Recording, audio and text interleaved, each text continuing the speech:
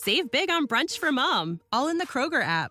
Get 16-ounce packs of flavorful Angus 90% lean ground sirloin for $4.99 each with a digital coupon. Then buy 2, get 2 free on 12 packs of delicious Coca-Cola, Pepsi, or 7-Up, all with your card. Shop these deals at your local Kroger, less than 5 miles away. Or tap the screen now to download the Kroger app to save big today. Kroger, fresh for everyone. Prices and product availability subject to change. Restrictions apply. See site for details.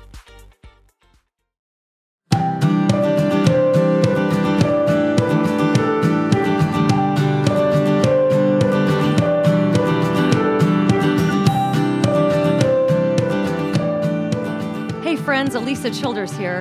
Have you ever been talking with someone or even sharing your faith or beliefs with someone only to be misunderstood, only to be stereotyped and have your motivations questioned as well as your actual character? Well, stay tuned, because today we're going to talk about 5 common misconceptions about traditional Christians.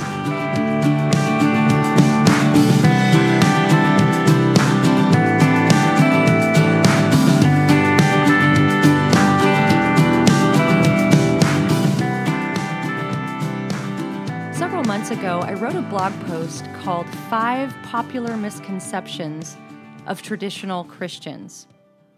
And I've never posted it because each time that I go to post it, I just have this hesitation, because I think that when we write about controversial topics or we talk about topics that others could perceive as hostile, there's a tendency to read disagreement with a tone in which it wasn't intended.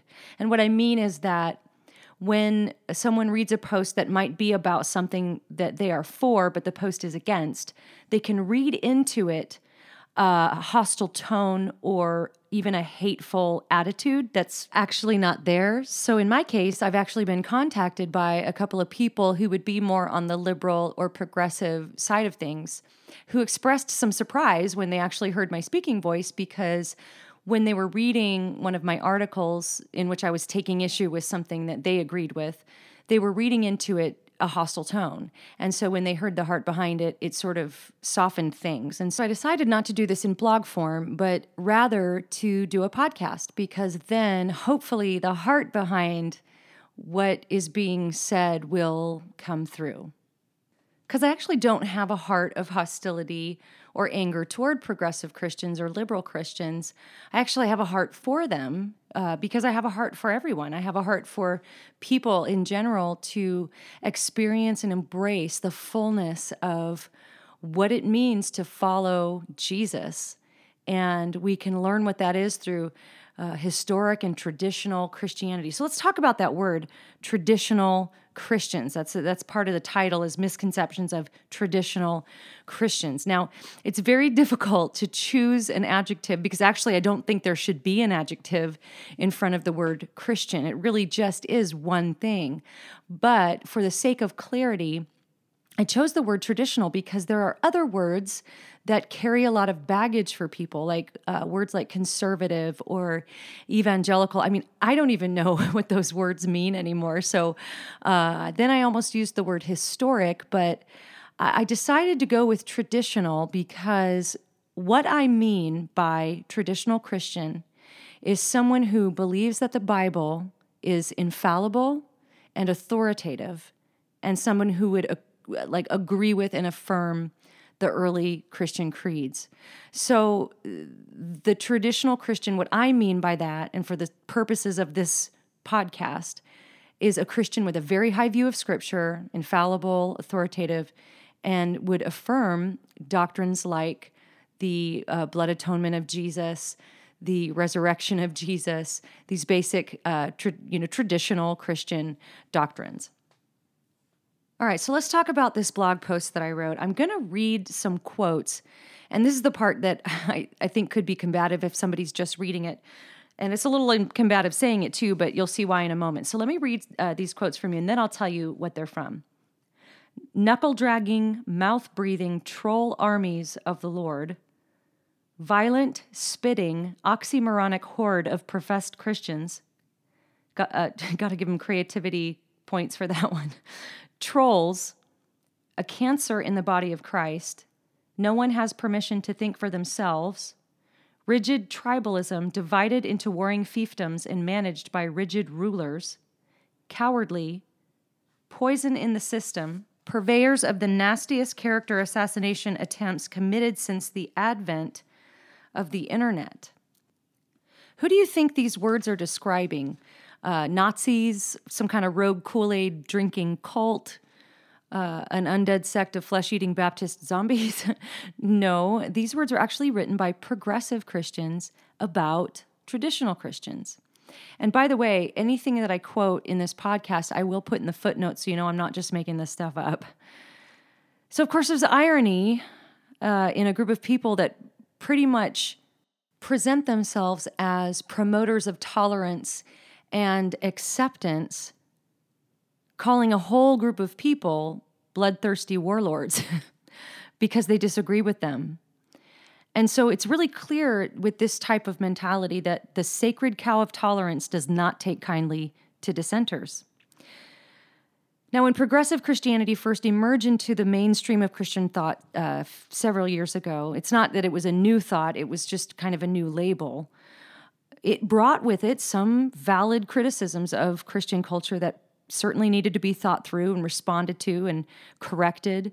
There were certain practices that were not biblical, that in some ways they were right to criticize. But the problem is that by now, many of these critiques have become so overblown and have evolved into a caricature of what the real problem is. So now it seems as though some progressives, in a way, they're just like quivering in the shadow of this imaginary monster they've created, really out of their own propaganda. They've demonized more traditional Christians in a way that just really isn't accurate. And so, just to be clear, I'm not saying that every progressive Christian is a sarcastic jerk. In fact, I know many that are very kind, very patient, very loving with those people that disagree with them. But some of the more prominent voices are a little bit more mocking. We did a podcast on mocking. So the majority of traditional Christians that I know and that I follow on social media, that I know in real life, they can't be accurately described by the misconceptions that we're going to talk about in a minute. And these particular misconceptions are ones that I've experienced personally, every one of them. And I wonder if you have too. So let's look at misconception number 1. Our beliefs are fear-driven. Now, have you heard this? Like, have you had a conversation with somebody where you were expressing something you believe and they accused you of being fearful, or even with a really condescending tone said something like, one day you'll break free from all this fear and you'll be okay then? Well, here's an example from my own life. I have written about the fact that I used to be in a church that is now a progressive Christian community before I really understood what that term meant and before I really knew what it was the church would end up believing.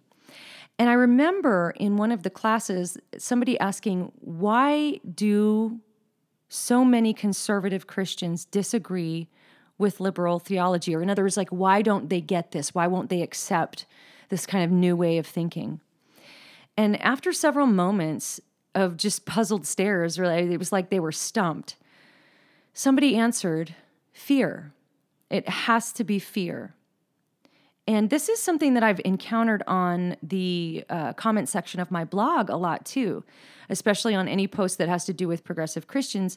There is this accusation that you just must believe this because you're fearful, which is really interesting because it doesn't really occur to them that we might believe the things we do simply because we believe that they're true. And then something to think about too is that fear isn't always a bad thing. In fact, fear is actually really healthy. My friend Hillary over at Mama Bear Apologetics wrote a great blog post that I'll also post in the podcast notes, in which she responded to a progressive Christian blog that claimed we shouldn't be teaching our kids apologetics because it teaches them to be fearful. It teaches them to have beliefs that are based out of fear. And so I'm just going to read from Hillary's blog post because, frankly, she can say it better than I can. Fear, like pain, is evidence of a healthy mind. The absence of fear is unhealthy. It's called, and then she says what the disease is called, which I'm not even going to try to say it because I will butcher it. But there is a disease that is characterized by the absence of fear. And then she goes on to say, an excess of fear is also unhealthy. It's called anxiety. Unfounded fear, also unhealthy. Those are called phobias. But fearsome things merit fear. Healthy fear is a healthy response to danger. Scripture doesn't teach that there is nothing to fear. Why else would Satan be portrayed as a roaring lion, seeking whom he may devour? Why else would Ephesians 6:10-18 tell us to suit up for battle? And yet we are not called to a life marked by fear. Why not? Because greater is he that is within us than he that is within the world. And then she goes on to talk about how many people will just get rid of the problem of fear by denying that there's any danger. There is no roaring lion, there is no hell, there is no judgment, there is no wrath of God or anything that would possibly be kind of negative or unpleasant. We're just going to pretend that all that stuff doesn't exist. And of course, if those things are true, then a healthy, godly fear is appropriate. All right, misconception number 2. We take everything in the Bible literally. Have you heard this? Have you heard people accuse you of being a literalist or how stupid you are for taking the Bible literally? I'm going to read you an example from a progressive Christian blog post that was written a few years ago by Marcus Borg, critiquing the way that so-called conservative Christians interpret the Bible. But I honestly don't know any actual Christians who fit this characterization. So here's what he said in his blog post. Why should we imagine that God speaks only in literal, factual language? Why cannot God speak in the language of poetry, metaphor, and myth? Or what would it mean to take a phrase like the right hand of God literally? Does God have hands and a right side and a left side? A literal interpretation of the Bible as a whole is literally impossible. And to that, I would say, I agree. And so does every other conservative, traditional, evangelical Christian pretty much in the world. I've taken several seminary classes in theology, and I have never, even one time, had a conservative theology professor imply that the Bible should be taken literally from cover to cover. This is called hermeneutics. It's the study of interpreting the Bible. And in order to do that, we have to consider the genre. There's poetry in the Bible. There's allegory. There's all kinds of figures of speech. There's simile. So you have to consider the genre, if it's history or if it's parable or what are we looking at. And then you have to consider who it was written to, what the culture was that they were living in, who wrote it, and how did the original readers interpret it? Much like if you had a book of poetry today, you would take into account its genre. If you were reading a history book, you would take into account its genre. And it's the same with the Bible. It's not just one book. It's a collection of books that all have different genres. So if we were to answer his barrage of questions, let's just go through it. So he says, why should we imagine that God speaks only in literal, factual language? Well, we shouldn't. And then he says, why cannot God speak in the language of poetry, metaphor, and myth? Well, he can. Now, I guess it would depend on what you're considering a myth. If you're taking history as a myth, then I would probably take issue with that. And then he says, or what would it mean to take a phrase like the right hand of God literally? Like I said, there's not a conservative theology professor out there that would tell you to take the hand of God or that God has wings or that when it describes God as a face, that we're to take that literally. That is metaphoric language talking about a spirit being that does not have a body in language that we can understand. And then he goes on to say, does God have hands? No. And a right side and a left side? No. I mean, unless you're talking about the incarnate Christ. And then he says, literal interpretation of the Bible as a whole is literally impossible. And to that, I would say I heartily agree. And so really this whole argument is just a straw man argument that we've talked about in podcasts before. A straw man argument is a logical fallacy in which the person will kind of construct this false argument that you haven't really made, but it's a lot easier to refute than your actual argument. So in a way, it's like they're building up a straw man because a straw man is a lot easier to knock down than a real man. So this is really a straw man argument because any quality seminary or theology professor or theological institution worth its salt is going to teach you to recognize figures of speech in the Bible. We don't believe that Jesus is a loaf of bread or a physical door with hinges. So misconception number 3, because we believe hell exists, we must want people to go there. This is one you'll see a lot on Twitter and just in those kind of debates where people just put in those snappy one-liners that, you evangelicals or conservatives just love your hell so much, And just to give you an idea of this one, a progressive writer, Rachel Held Evans, wrote in a blog post a few years ago, she said, "Some Christians are more offended by the idea of everyone going to heaven than by the idea of everyone going to hell." In reality, most traditional Christians that I know, in fact, I would say every Christian that I know, we struggle deeply with the concept of hell. It's a difficult thing that we all have to wrestle with. At least any thinking Christian is going to wrestle with this extremely difficult concept. I think the difference is that we may not like it, but we recognize that there is a reality about hell. Hell either exists or it doesn't exist. And what we feel about it isn't going to change the reality. So even if we don't like it, even if we don't understand it or we don't get it, we acknowledge that if God said it's real, it's real.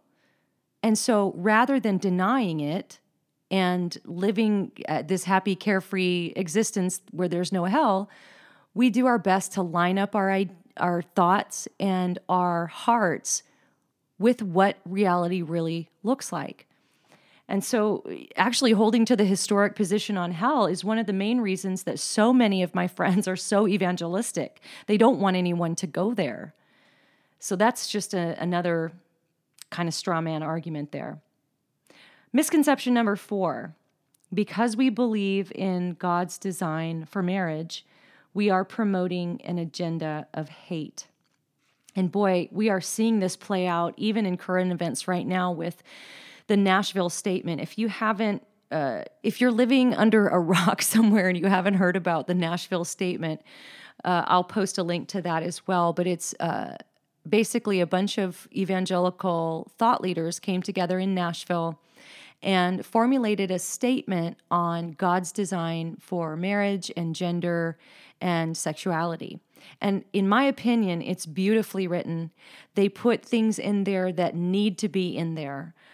They acknowledged, for example, that a Christian who experiences same-sex attraction can still live a life of purity before God.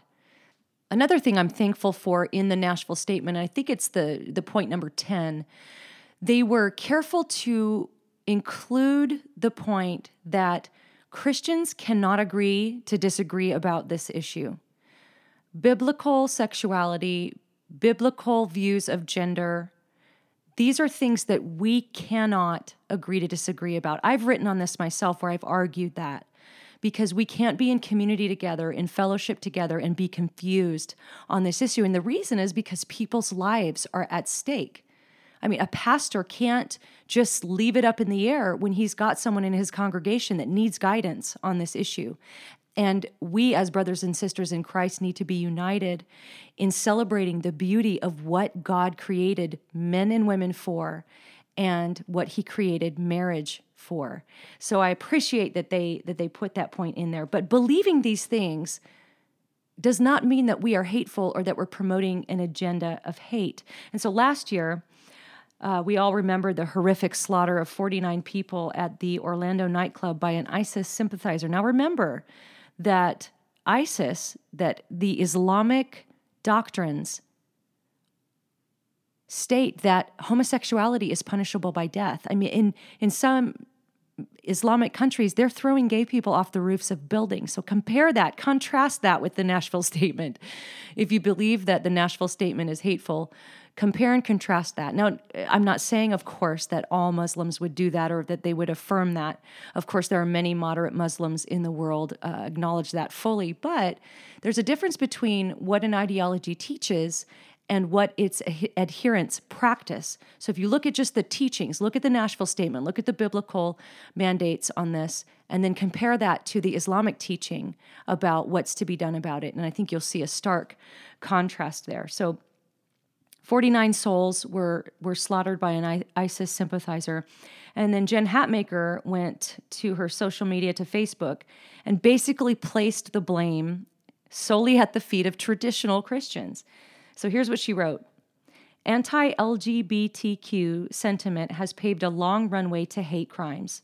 When the gay community is denied civil liberties and respect and dignity, when we make gay jokes, when we say, that's so gay, when we turn our noses up or down, when we qualify every solitary statement of love with a caveat of disapproval, when we consistently disavow everything about the LGBTQ community, we create a culture ripe for hate. We are complicit. Now, there's a couple things in here I would agree with her. Making jokes, mocking, making fun, that's a sin, and we need to repent of that. If we think that someone's struggle is a punchline of a joke, God help us. I agree with her on that.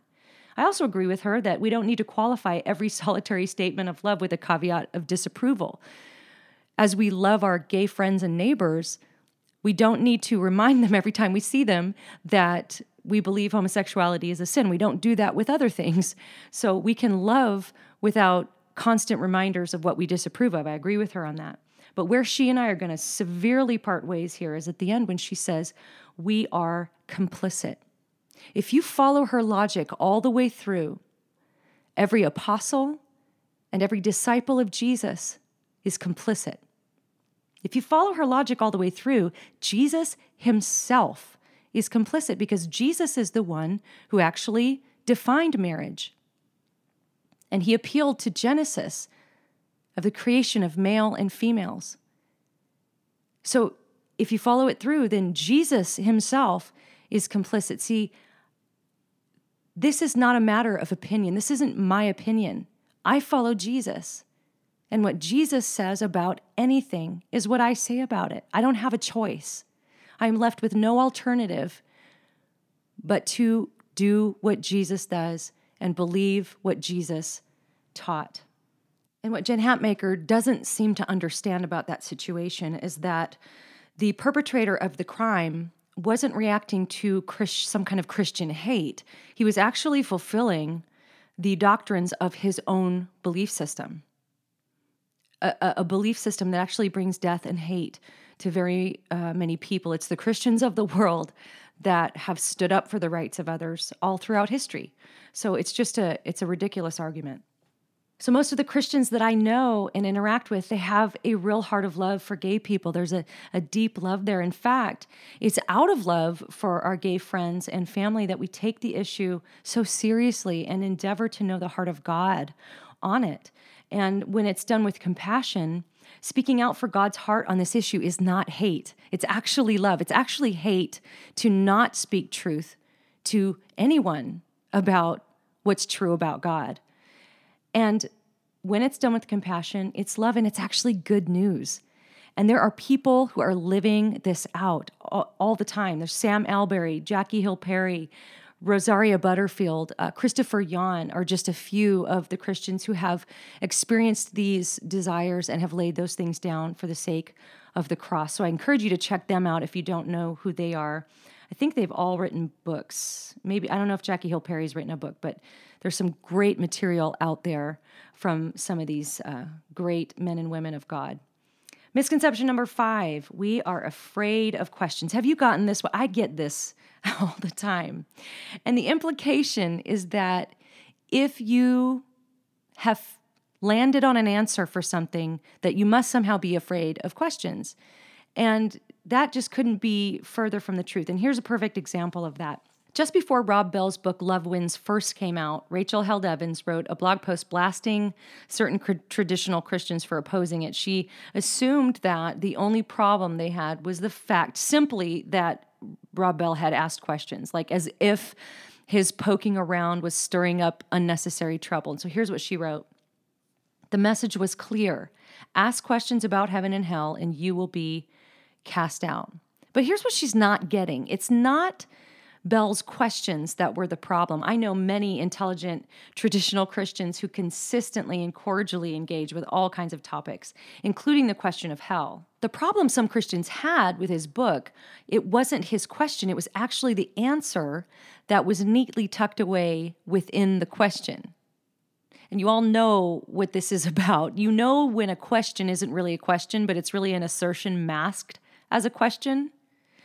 And so really what was upsetting some traditional Christian thought leaders was that Bell had really claimed to have discovered a non-traditional teaching on the subject of hell, one that, and this is a quote from his promo video, one that would be, quote, better than what we've been told or taught. So he's really implying that the redeeming work of Jesus might be universal. This is great news, better than what we've been told by all the apostles and the prophets in the past. And if you consider Bell and other progressive Christians' view of the Bible, that actually makes perfect sense. I've read quotes from Brian McLaren on previous podcasts about the view of Scripture that so many progressive Christians have. And McLaren describes it like the scriptural books and the stories are like fossils in layers of sediment, as if Christianity is evolving.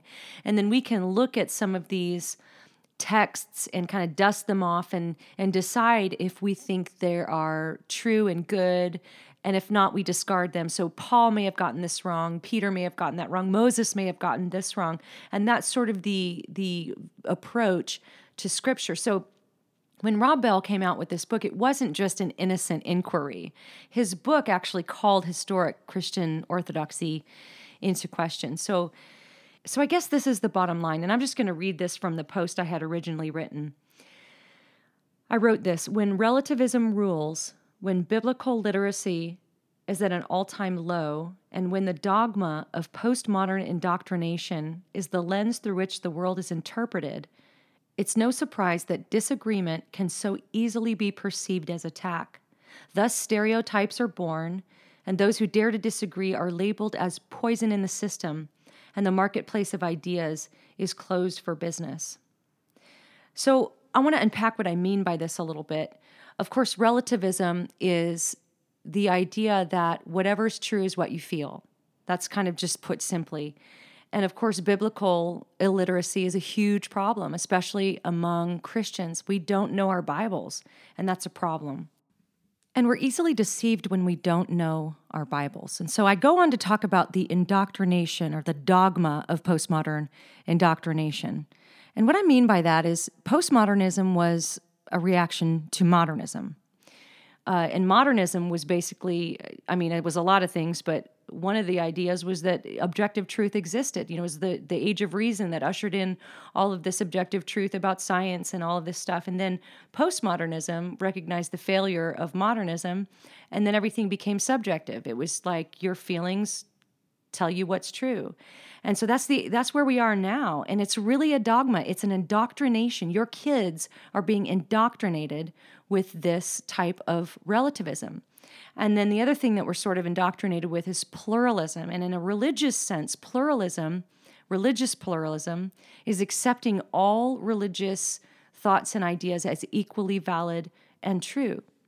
Well, of course, this is illogical, even though it's popular and you're sort of considered a bigot if you don't accept that. But let's just look at this logically. You don't even need a Bible or a theology book for this. All you need is some logic. So there's a law of logic called the law of non-contradiction.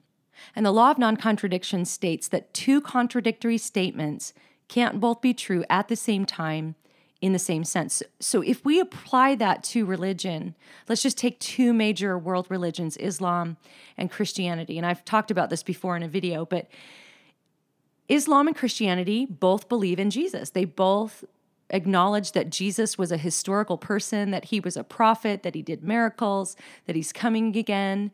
And there's a high regard for Jesus in both religious systems. But here's the difference. Christianity says that Jesus was resurrected. And in fact, we claim that our entire belief system stands or falls based on the historical reality of Jesus' resurrection. Like, if it's not a real historical event, Christianity is false. And Paul affirmed this when he said, if Christ has not been raised, your faith is in vain, and you're still in your sins. Now, Islam teaches that Jesus never died, that he was replaced by another, or that it was made to look like Jesus, but they don't believe that he actually died. Well, if he didn't die, then he couldn't be resurrected. So if Islam is correct, then Christianity as an entire religion is absolutely false. And these are core issues of belief. Now, most religions are going to agree on some things. I've written a post in the past about how many religions affirm some sort of form of the golden rule, do unto others as you would have them do to you. But, it doesn't take a rocket scientist to acknowledge that it's a good thing to be nice to each other. But when we go to the core issues, that's where the disagreements are. That's where the law of non-contradiction is violated, and where religious pluralism is just frankly illogical. So this postmodern indoctrination is a huge part of where this is all coming from. So I'll close with this. I know that there's somebody out there listening to this saying, hey, I know some Christians who have acted in all 5 of the ways that you're describing as misconceptions. I know a Christian who's just a total jerk, right? So to that, I would say this. I fully acknowledge that there are hypocrites in the world. I fully acknowledge that there are some Christians that don't behave in a Christ-like manner online. I fully acknowledge that there are some Christians that just frankly don't seem to have the love of Jesus in their hearts. But with that said, the point I'm trying to make with this podcast is that these misconceptions are not true of the vast majority of Christians. They're not true of what has characterized Christians for the entirety of church history. Most Christians that I know, that I follow, that I encounter in my everyday life are doing their best to be salt and light in the world and to show the love of Jesus to those around them. And so these caricatures that have arisen really from offense, really from people being offended that what Christianity teaches is in contradiction to what they believe. And so rather than living out some comic strip version of strident religionism or something like that, most of the Christians I know are doing their best to live out their beliefs with grace. They're caring for refugees. They're helping women with unplanned pregnancies. They're adopting babies. They're feeding and caring for the homeless. They're reaching out to sex workers. They're spreading the gospel. And generally just being the body of Christ. So when you recognize some of these misconceptions, I hope that you will be encouraged by this podcast. And remember the words of Paul in Galatians 6:9, "Let us not grow weary of doing good, for in due season we will reap if we do not give up."